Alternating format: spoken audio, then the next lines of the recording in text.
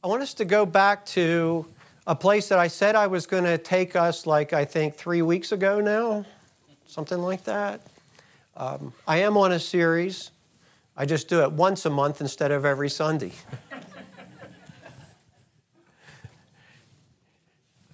Actually, I'm trying to model this series after British television, where they give you this very short segment, and then they quit for like a year when they go and record the other segment.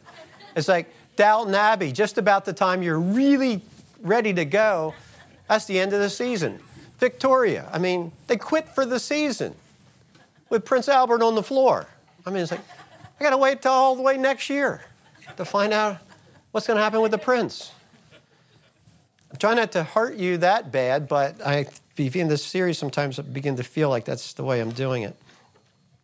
The last time we spoke, I talked about the Ugaritic writings, and that this is writings that were discovered in 1928, and there's about 1,400 tablets, I think it is, that were found in this discovery, and these tablets are some of the oldest written language tablets in that area, in the Near Eastern part of the world, and they range between the 1500s to the 1200s BC. And we talked a little bit about why that was important, and I kind of really ran through that quickly. I don't know if I want to use the whiteboard today or not.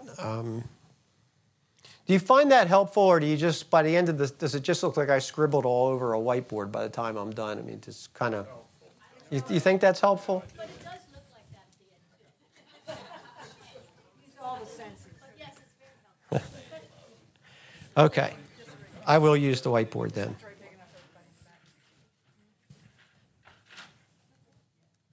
It has to go over here so they can catch it on the camera. Perfect. Elijah's already practicing for going to Kenya.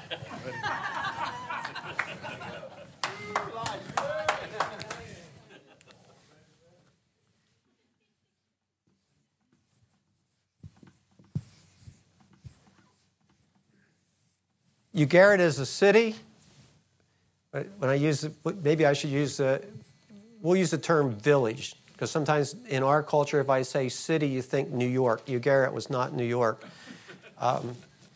It was a village. It's an actual place, and it's at the northern end of Israel. So it's in Syria. No, it's in Lebanon, and kind of along the coast. It was one of the early coastal cities. The dwellers of Ugarit were pioneered a lot of sea travel. They were really versed in commerce. So it was also, when you look at the Near East, when cities became prominent, they were part of the trade route. So just like today, if you can get commerce to come through your town will grow from being a small town to a major city if you can get commerce there. It was the same then. The commerce wasn't tractor trailers, it was camel caravans that moved goods all the way from Asia, all the way down into Africa. So Israel always had a place of being one of the primary routes that people were passing through to get from the Asia area into Africa. You traveled down the coastline, and so Israel, over its history, there were various towns, villages that became really important because of the trade route. At this point, Ugarit was really important because it had a seaport, and it had a place where vessels could actually come in and unload, and so its commerce was the sea. So it's a literal, actual place. And we talked about the fact that in the Ugaritic writings, if you're geeky like me, then the writings are really interesting. If you're not, they're like really boring. Because it talks about who was trading with who who owed this, who paid that, who married this one. Why? It just gives you, it's the life of the town of Ugarit, but in it there is also writings about their belief systems. And so when we were looking at that, we saw last time that they had a god that they called El, which was their supreme god.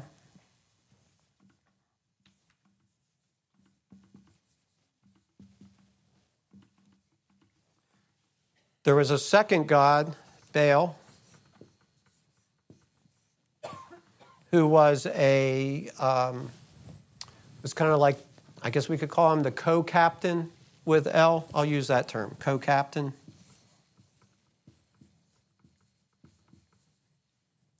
And then there was what was called the Malakan,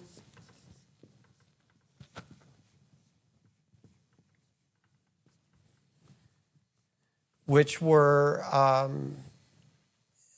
we would refer to that as angels.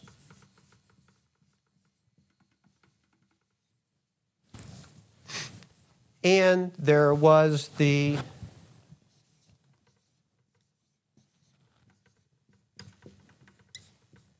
sons of El, which were his council.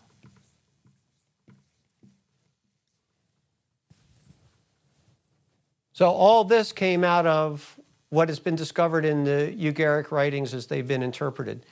The other thing that's interesting, why these writings are important, is because the language of the Ugaritic writings is Semitic, which is the same as Hebrew writings.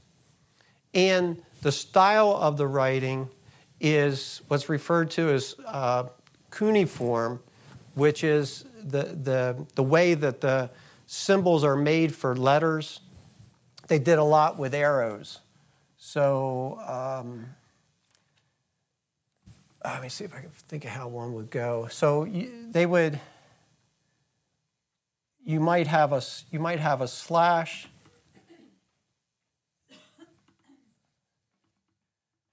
And these aren't actual, I'm just kind of making this up to give you a feel for it. But you might, there might be,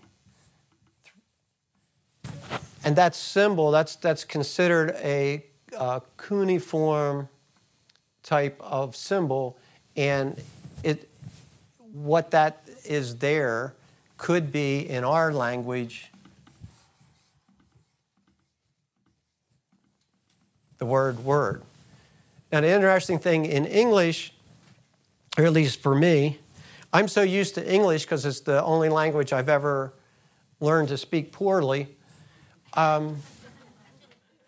You begin to think that, like, when you see W-O-R-D, that makes a lot of sense. We understand it. There's a W, there's a O, there's a R, there's a D. And, of course, anybody that was going to have a language, these would be the symbols that you would use. Except these are just symbols. They're just marks on a page. If I lived in Ugaritic, they would look at that and go, what in the world? Why wouldn't you say it like this? That makes much more sense.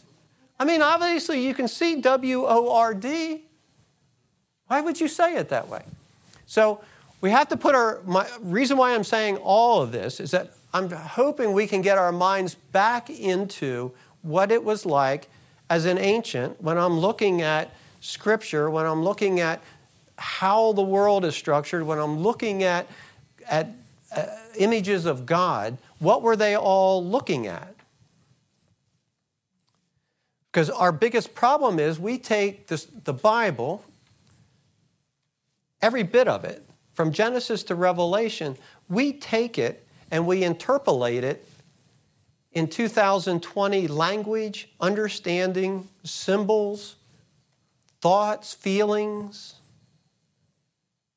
except it wasn't written in 2020. It wasn't written by people in 2020. Not even in people in 2000. Not even in people in 1900. And you get my point. And so all of us, when we go to the Scriptures, and we all try, I think, if we're going to honestly be students of the Scripture, we try our best to move beyond it. All of us are going to read Scripture and we're going to bring ourselves into it. It's just what we do. But I want to work hard when I'm reading Scripture to let Scripture speak to me instead of me speaking to Scripture. I want Scripture to tell me who it is and what it's telling me instead of me telling this is who it is and this is what I think it should say. If I go to the Scriptures in that second category, I'm never going to arrive at what I consider truth. I'm just arriving at my opinion or the opinion of those that I get together with that have all the same opinion. And since there's 4 of us in the room with the same opinion, we agree that our opinion is right and yours is wrong. Because there's 4 of us. There's only 1 of you.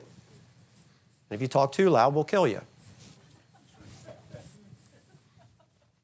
So in the Ugaritic writings, again, somewhere this is written in probably around 1300 BC. So if I lived in the village of Ugaric, the city of Ugaric, and I got up every day and I worked at the seaport and I was part of the fabric of that town, how I would have thought about God was that there's a supreme God, and he's above all the other gods. And then there's a co-captain that works with him whose name is Baal. And Baal does a lot of the day-to-day stuff that El has delegated to him to do. And El also has this group of sons, which is his council. And so El talks with his sons, and this council comes up with decrees, and those decrees are now taken by the Malachim and made manifest on the earth. So there is an unseen realm and there's a seen realm, and the two work together, and then what comes out of that, something happens on the earth. We all okay so far? Okay. This is just a review. I'm about ready to muddy the waters again. I just want to make sure we're okay there. Okay. So that's where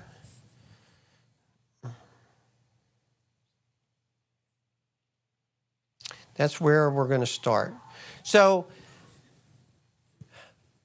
in this scenario, again, taking from these writings, Baal has a palace and El has a palace.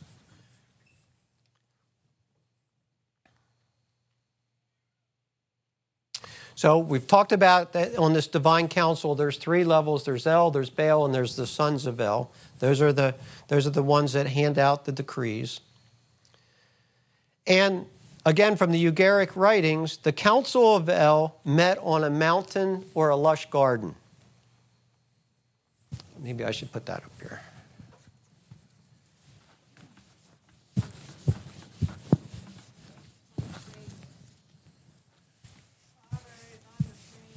Angie, I know.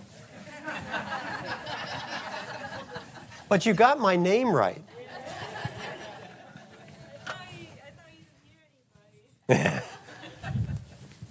Now I can't hear anybody. So,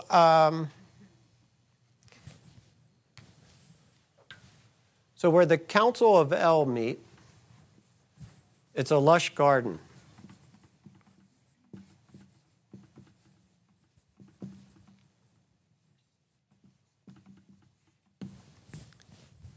It's also a place where there's 2 rivers.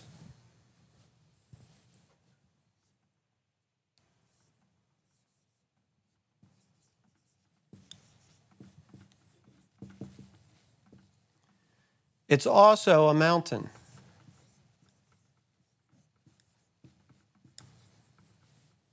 And these are all descriptions of the same place. So what do we see? We see that this place where El lives, so it's a mountain, it's a lush garden, It's also a place of abundant water fed by 2 rivers, and a divine council meets there in the remote heights of the north. The location of this is actually called Jabal Aqra. Aqra, I think that's how you say it. And that's a literal place. It's right on the Syrian-Turkey border. It's actually, it's been under excavation and only got stopped in this last conflict that happened because Turkey considers it a military area and won't let the archaeologists in. But they've been actually excavating this mount now for a while, and they've excavated it down through the Hellenistic period. So from 1500 BC all the way through the Greek period, this mount was considered first the palace of Baal, and sacrifices were offered there, and all the ritual of Baal was practiced there. And under the Greeks, it was considered the palace of Zeus and was considered the Olympus of the Near East. So this is a literal place. We could all get on the plane today, if Turkey would let us. We could all get on the plane today and fly over there and actually walk on the place that's written about in the Ugaritic writings, but it's also written about in the Scriptures. And in the Scriptures, it's referred to as Mount Zaphon.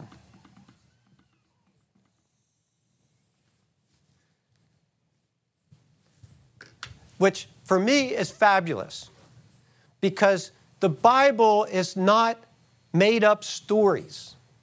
It's not a fairy tale that just got written out over time, and somehow those of us that want to read the Bible are just captivated by a fairy tale, and this stuff doesn't have any real relevance to anything. No, it's actually literal places, and the Bible talked about it. And so we have where the Scriptures are being written, and they're talking about these very things. So what I want us to kind of look at today is Ugaritic writings. We have a lush garden that's a mountain. We have rivers flowing through it. We have this picture painted of where El lives. Well, does that at all seem familiar to any place else that was written around the same time? Yeah.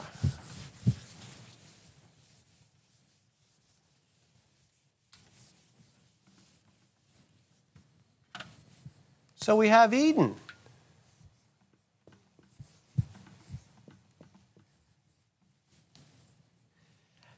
And when we get to Eden,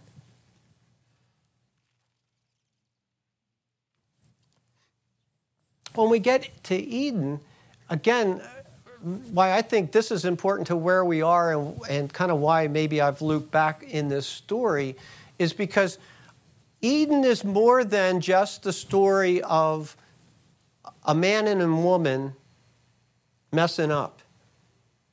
That's not really the main theme of Genesis chapters 1 through 3. It's giving us a whole different picture of all that was going on in the heart of Yahweh when He created. So we also know that we have, this is the home of Yahweh.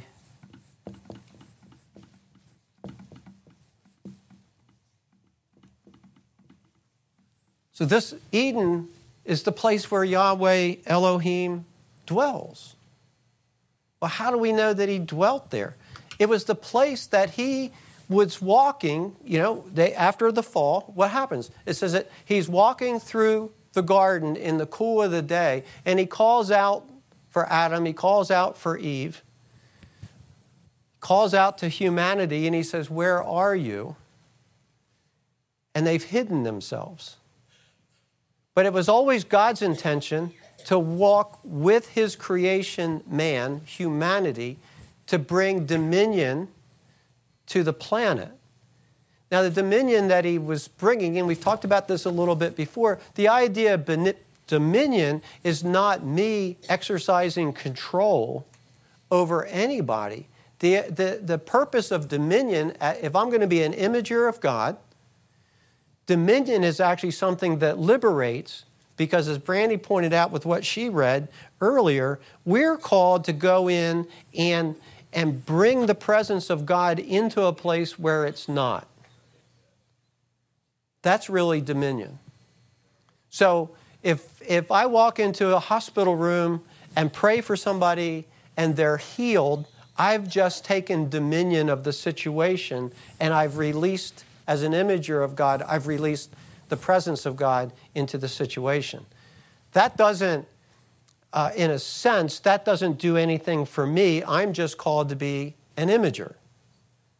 And I don't walk in and go, well, if you want to get out of that hospital bed, just write me a check for $500. I'll lay hands on you. You'll get up, you'll be out of here in 5 minutes. I'll even sign your release form. No, I go in and I pray. They get healed. And then they explain to the doctor why they're healed. And I move on. Because my assignment, my place of dominion, was just to release God. That was it. Or if I go in and sit at a coffee shop and strike up a conversation with somebody, and by the time, we've now had 4 cups of coffee and we're all talking very fast, they're going, I want to know this God that you're talking about. And I get the privilege of praying with them, of talking with them, of helping them come into a relationship with the Lord. Well, at the end, I pay my bill and I go my way because I did my assignment.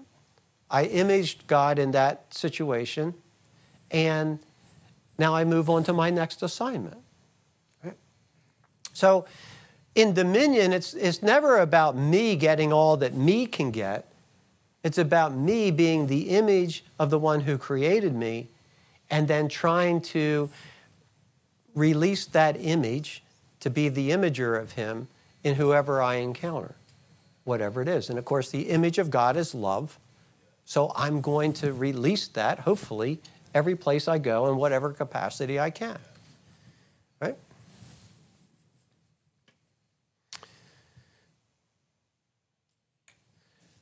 So in the scriptures, if you've come with me to where I am at this point of Genesis 1:26, let us make man in our image, in the likeness of God, he created them. If you accept my premise that that's not a scripture about the Trinity, but it's actually a scripture that's referring to Elohim, and his counsel, and I'm not going to go back today to recover that, but we've looked at those scriptures that bring that out. So in Eden, we have Elohim, and then we have the council, which are called the sons of God. And I should make sure I do this so that my writing doesn't create something else. Not talking about the son, I'm talking about sons. So the council, so we have God, we have the council, we also have angels.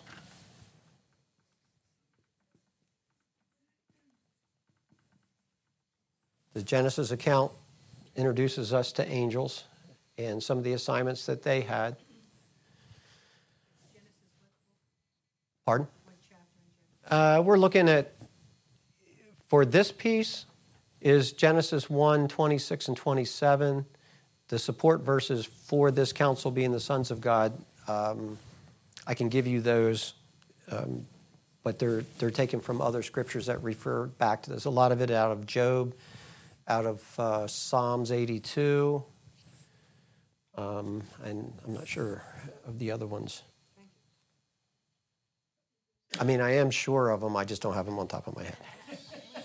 I'm not making this up as I go, I promise.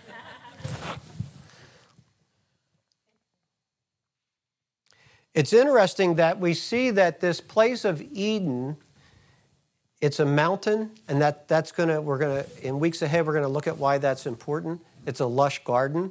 That's important because you're going to see this reappear through the Old Testament over and over and over again, even coming into the New Testament. Because we have several, well, I'm jumping ahead. I won't do it. Stop. The other two things that we see that start to we have Eden, which is the original, but we also have the tent of meeting that shows up later in Scripture. And ultimately, we have the tabernacle.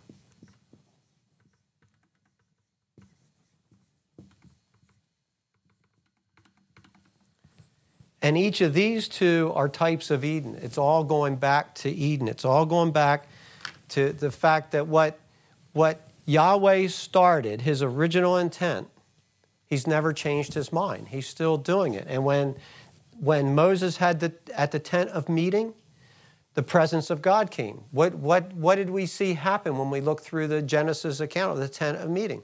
When the pillar of fire was there, when the cloud was there, everybody knew the council was in session.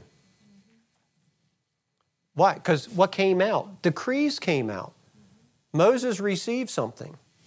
So we have those two. The other thing that we have, and I won't write it up here, we have Mount Sinai. We have Mount Zion, which is also Jerusalem, which is considered the place where God and his council meets. And of course, in a little bit different area, but still the same, we have the Mount of Transfiguration. So the high place has been important all the way through Scripture.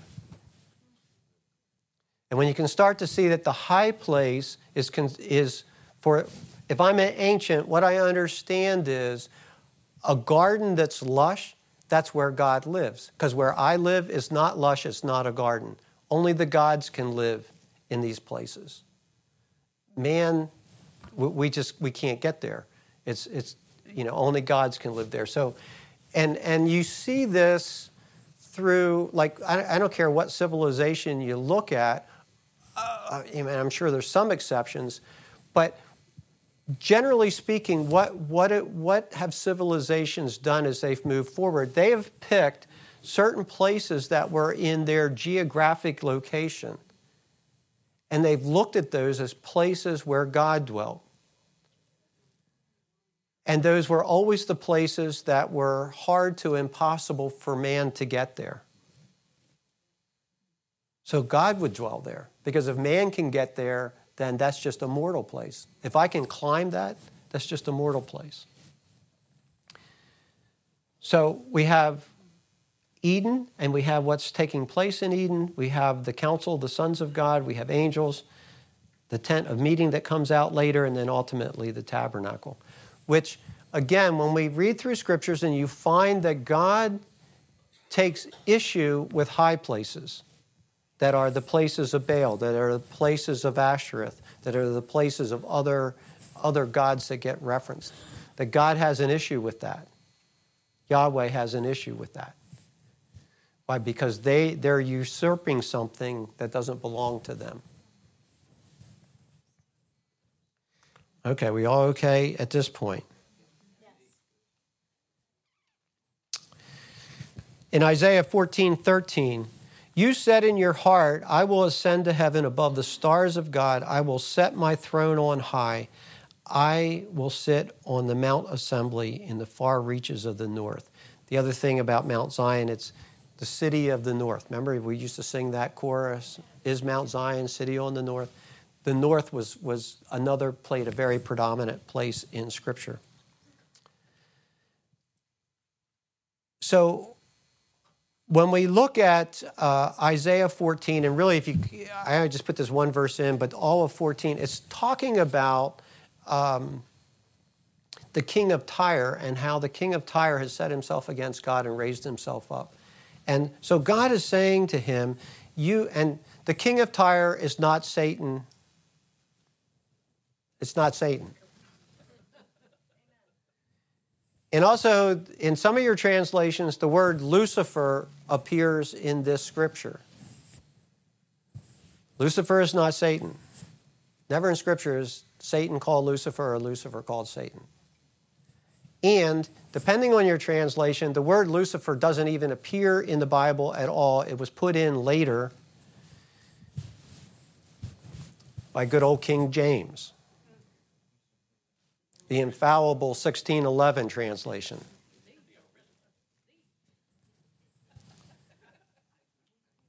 But it's not even in the original text.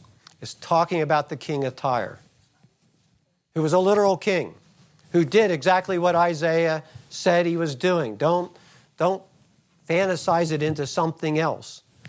God was having an issue with the king of Tyre, and he told him exactly why he was having an issue with him. He told him exactly the problem he had got himself into by elevating his heart and saying, I will be a god. He had enough problems without calling him Satan.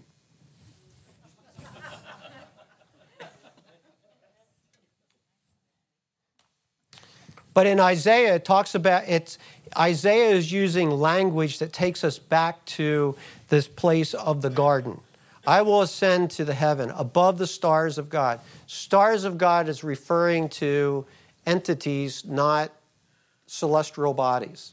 Again, when it talks about stars throughout the Old Testament, it's not always, but almost always, it's referencing divine entities, not the universe, not planets and stars and so forth. I will ascend to heaven above the stars of God. I will set my throne on high. I will sit on the mount of assembly in the far reaches of the north. Isaiah is using the same language of Mount Zion. It's the city on the north, in the far reaches of the north. The king of Tyre is saying, I have elevated myself, and I'm saying I'm equal to Yahweh because all that I've accomplished. And when you read through towards the end of the 14th chapter of Isaiah, God says, you say you're a man, you say you're a God, but I say when the kings of the earth come and surround you and take all from you, will you call yourself a God then? Because you're a man and you're going to die like a man.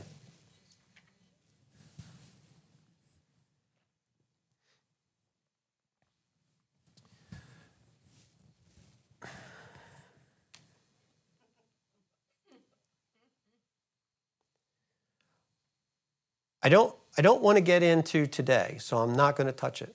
But I don't want to get into, and so please just ride with me for a while, because we will get to it.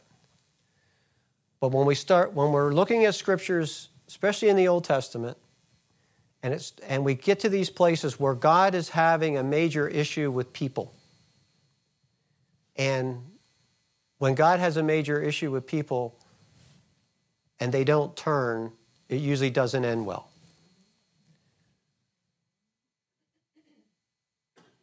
God's nature hasn't changed, and he wasn't different then than he is now. And we're going to look at who he really is, but I don't think we can actually get there until we get through this. Because otherwise, I think we're going to make an assumption about some things that our assumptions may be correct, but we don't know why we got there. I want us to know why we get to wherever we're going. And then you can decide whether you want that path or you want something else. We don't require absolute agreement here. All we require is civil listening and discourse,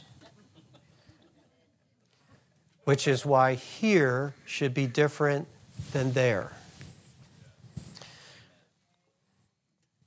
Ezekiel 28:14, and then I'm going to land this plane this morning, I promise. Ezekiel 28:14. You were anointed guardian cherub. I placed you. You were on the holy mountain of God. In the midst of the stones of fire you walked. So again, not focusing on the cherub part of it, but on the mountain of God. You know, whether we're talking about Sinai or Zion, the mountain of God is in effect his temple. So the language of the mountain of God is going to be throughout Scripture. And we're going to run into that now quite often. And now that you can see it, you're going to run into it on your own. Have you ever noticed how once you see something, it starts appearing all over the place? And you go, but I've read that scripture 100 times. And all of a sudden you're going, what the heck? That word wasn't there last time. I know it wasn't there.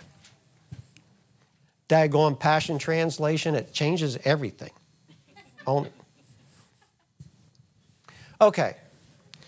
So what are all the implications of this? Why is this important? And we'll get this playing down. So the ancient Hebrews would have thought of Eden as the dwelling place of God. When they read the Genesis story of the garden, they're not seeing it as a place that God is off there and he just kind of shows up in the cool of the day and then disappears again until the day gets cool again. No, it was God's dwelling place. That's how they would have seen it. That was their mindset. They would have seen it as the place where he and his council would have directed the affairs of humanity.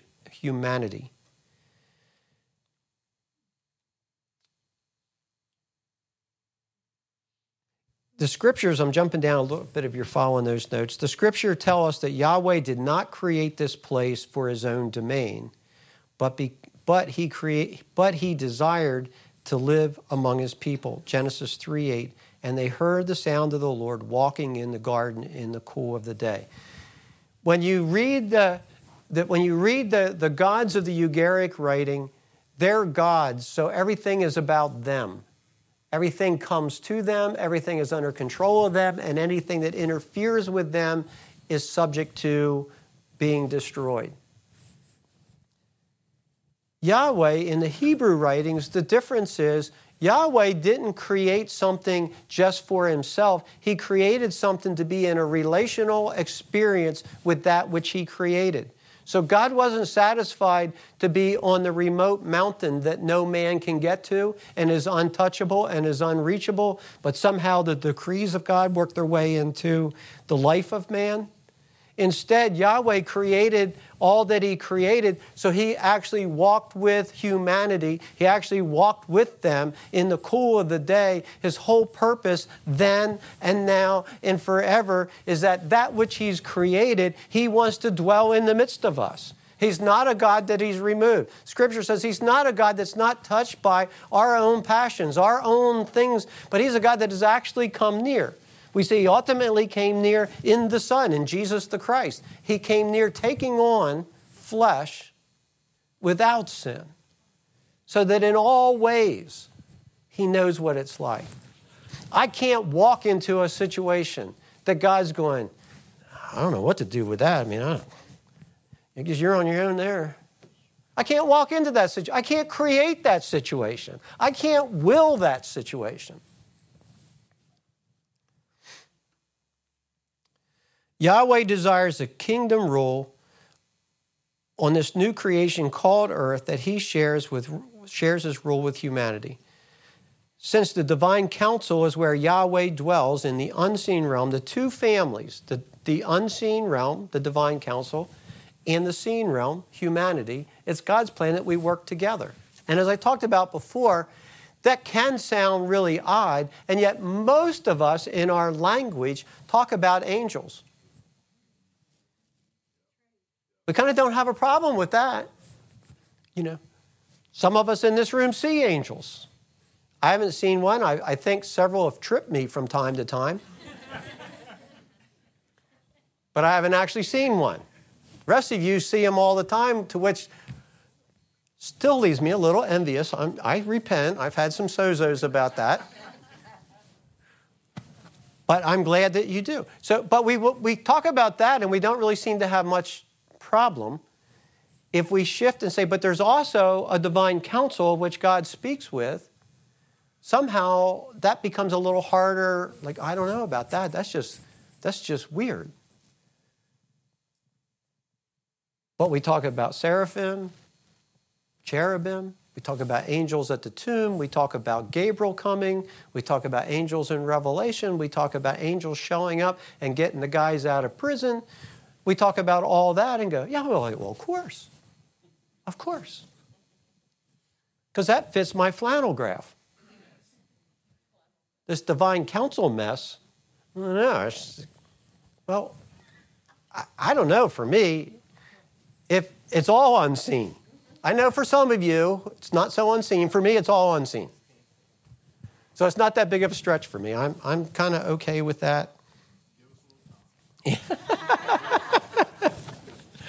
So, Yahweh, there is the two families, the seen and the unseen, and we're supposed to function together. Most of us would agree and have said in various ways that we understand that the unseen realm has an impact on the seen realm. And sometimes the unseen realm is doing things we're not even aware of, but we become the recipients of the benefit of it. I don't know how many times an angel that's been assigned to me has got me out of a dire strait. I just walked through like it was another day and never even realized that a short shift of something could have been really a mess. So I don't even know how many times my life has either been spared or something has changed because of divine influence. And even though I've never seen an angel, multiple times in my life, I have been in places where the presence of something besides me was so real, so thick, and somehow I knew it wasn't just God. And that's about all I can explain about that.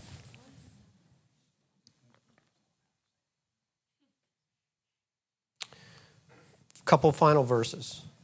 In Genesis 1, or John 1, Gospel of John 1, verse 12. But to all who did receive him, who believed in his name, he gave the right to become the children of God. John 1, or 1 John 3, verses 1 through 3. See what kind of love the Father has given in us, that we should be called children of God. And so we are. The reason why the world does not know us is that it did not know him. Beloved, we are God's children now, and what we will be has not yet appeared. But we know that when he appears, we shall be like him, because we shall see him as he is. And everyone who thus hopes in him purifies himself. We're children of God. Well, I have children, and I have sons and daughters. So sons, small s, if we're children, we're sons.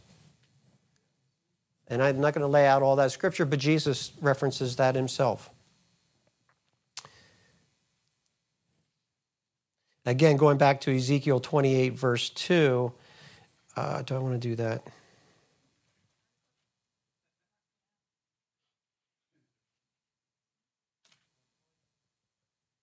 Okay, I guess I will. Ezekiel 28, verse 2. Son of man, say to the prince of Tyre, thus says the Lord God, because your heart is proud, and you have said, I am a god.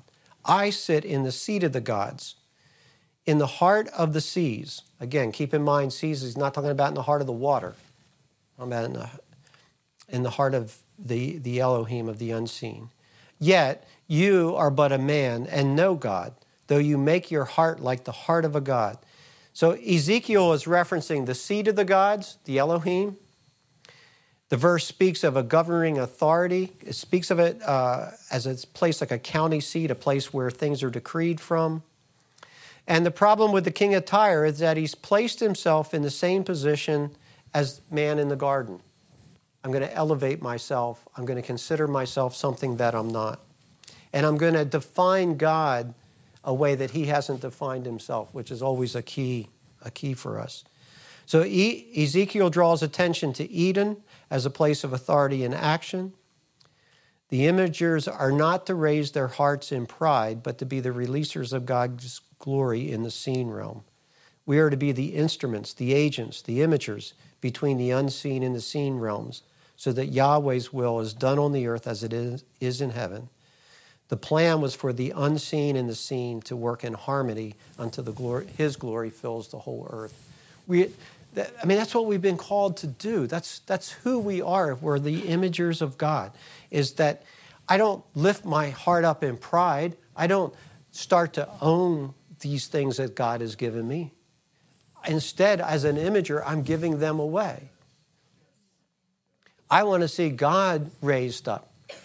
I've said this before, and it's such a good example for me personally over the years. When you read revival accounts, you read about the Moravians. The Moravians managed to keep a 100-year prayer group going, most of the time on the estate of Ludwig van Zinzeldorf, German, and they lived there and they prayed 24 hours a day, 7 days a week. There was prayer that went on continually for around 100 years. It's amazing. And you think, here's this group of people that made this profound statement on the earth for 100 years, and most of the time when they're referenced, it just says the Moravians. Their names are lost to history, but their names are not lost to the one that's most important. And we can do all that we do, and we can celebrate all that we celebrate, and we do amazing things.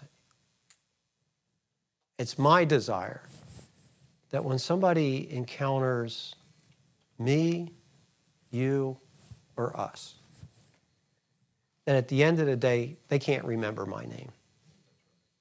And I practice doing that on a lot of you.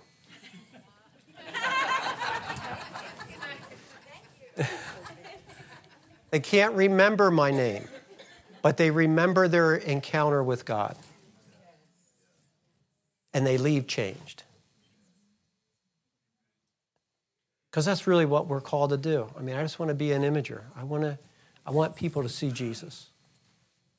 I want us as a community, that's what we do. We do it well. And we do it so well that the people are so captivated by what just happened to them that they turn around and go, who was that masked man? As we just ride into the sunset.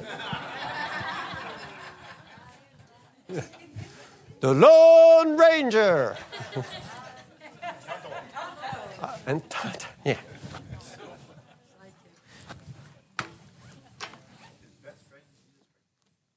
And on this, because Sue made me do it. On this, I'll end with this thought. So the Lone Ranger and Tonto were riding through this valley. And there's big bluffs all the way around. And at a certain point, they look, and there's a lot of Indians lining the ridge. And the Lone Ranger looks at Tonto, and he says, Tonto, my friend, looks like we're in a really tough spot. And Tonto said, what do you mean, we, Kimosabi?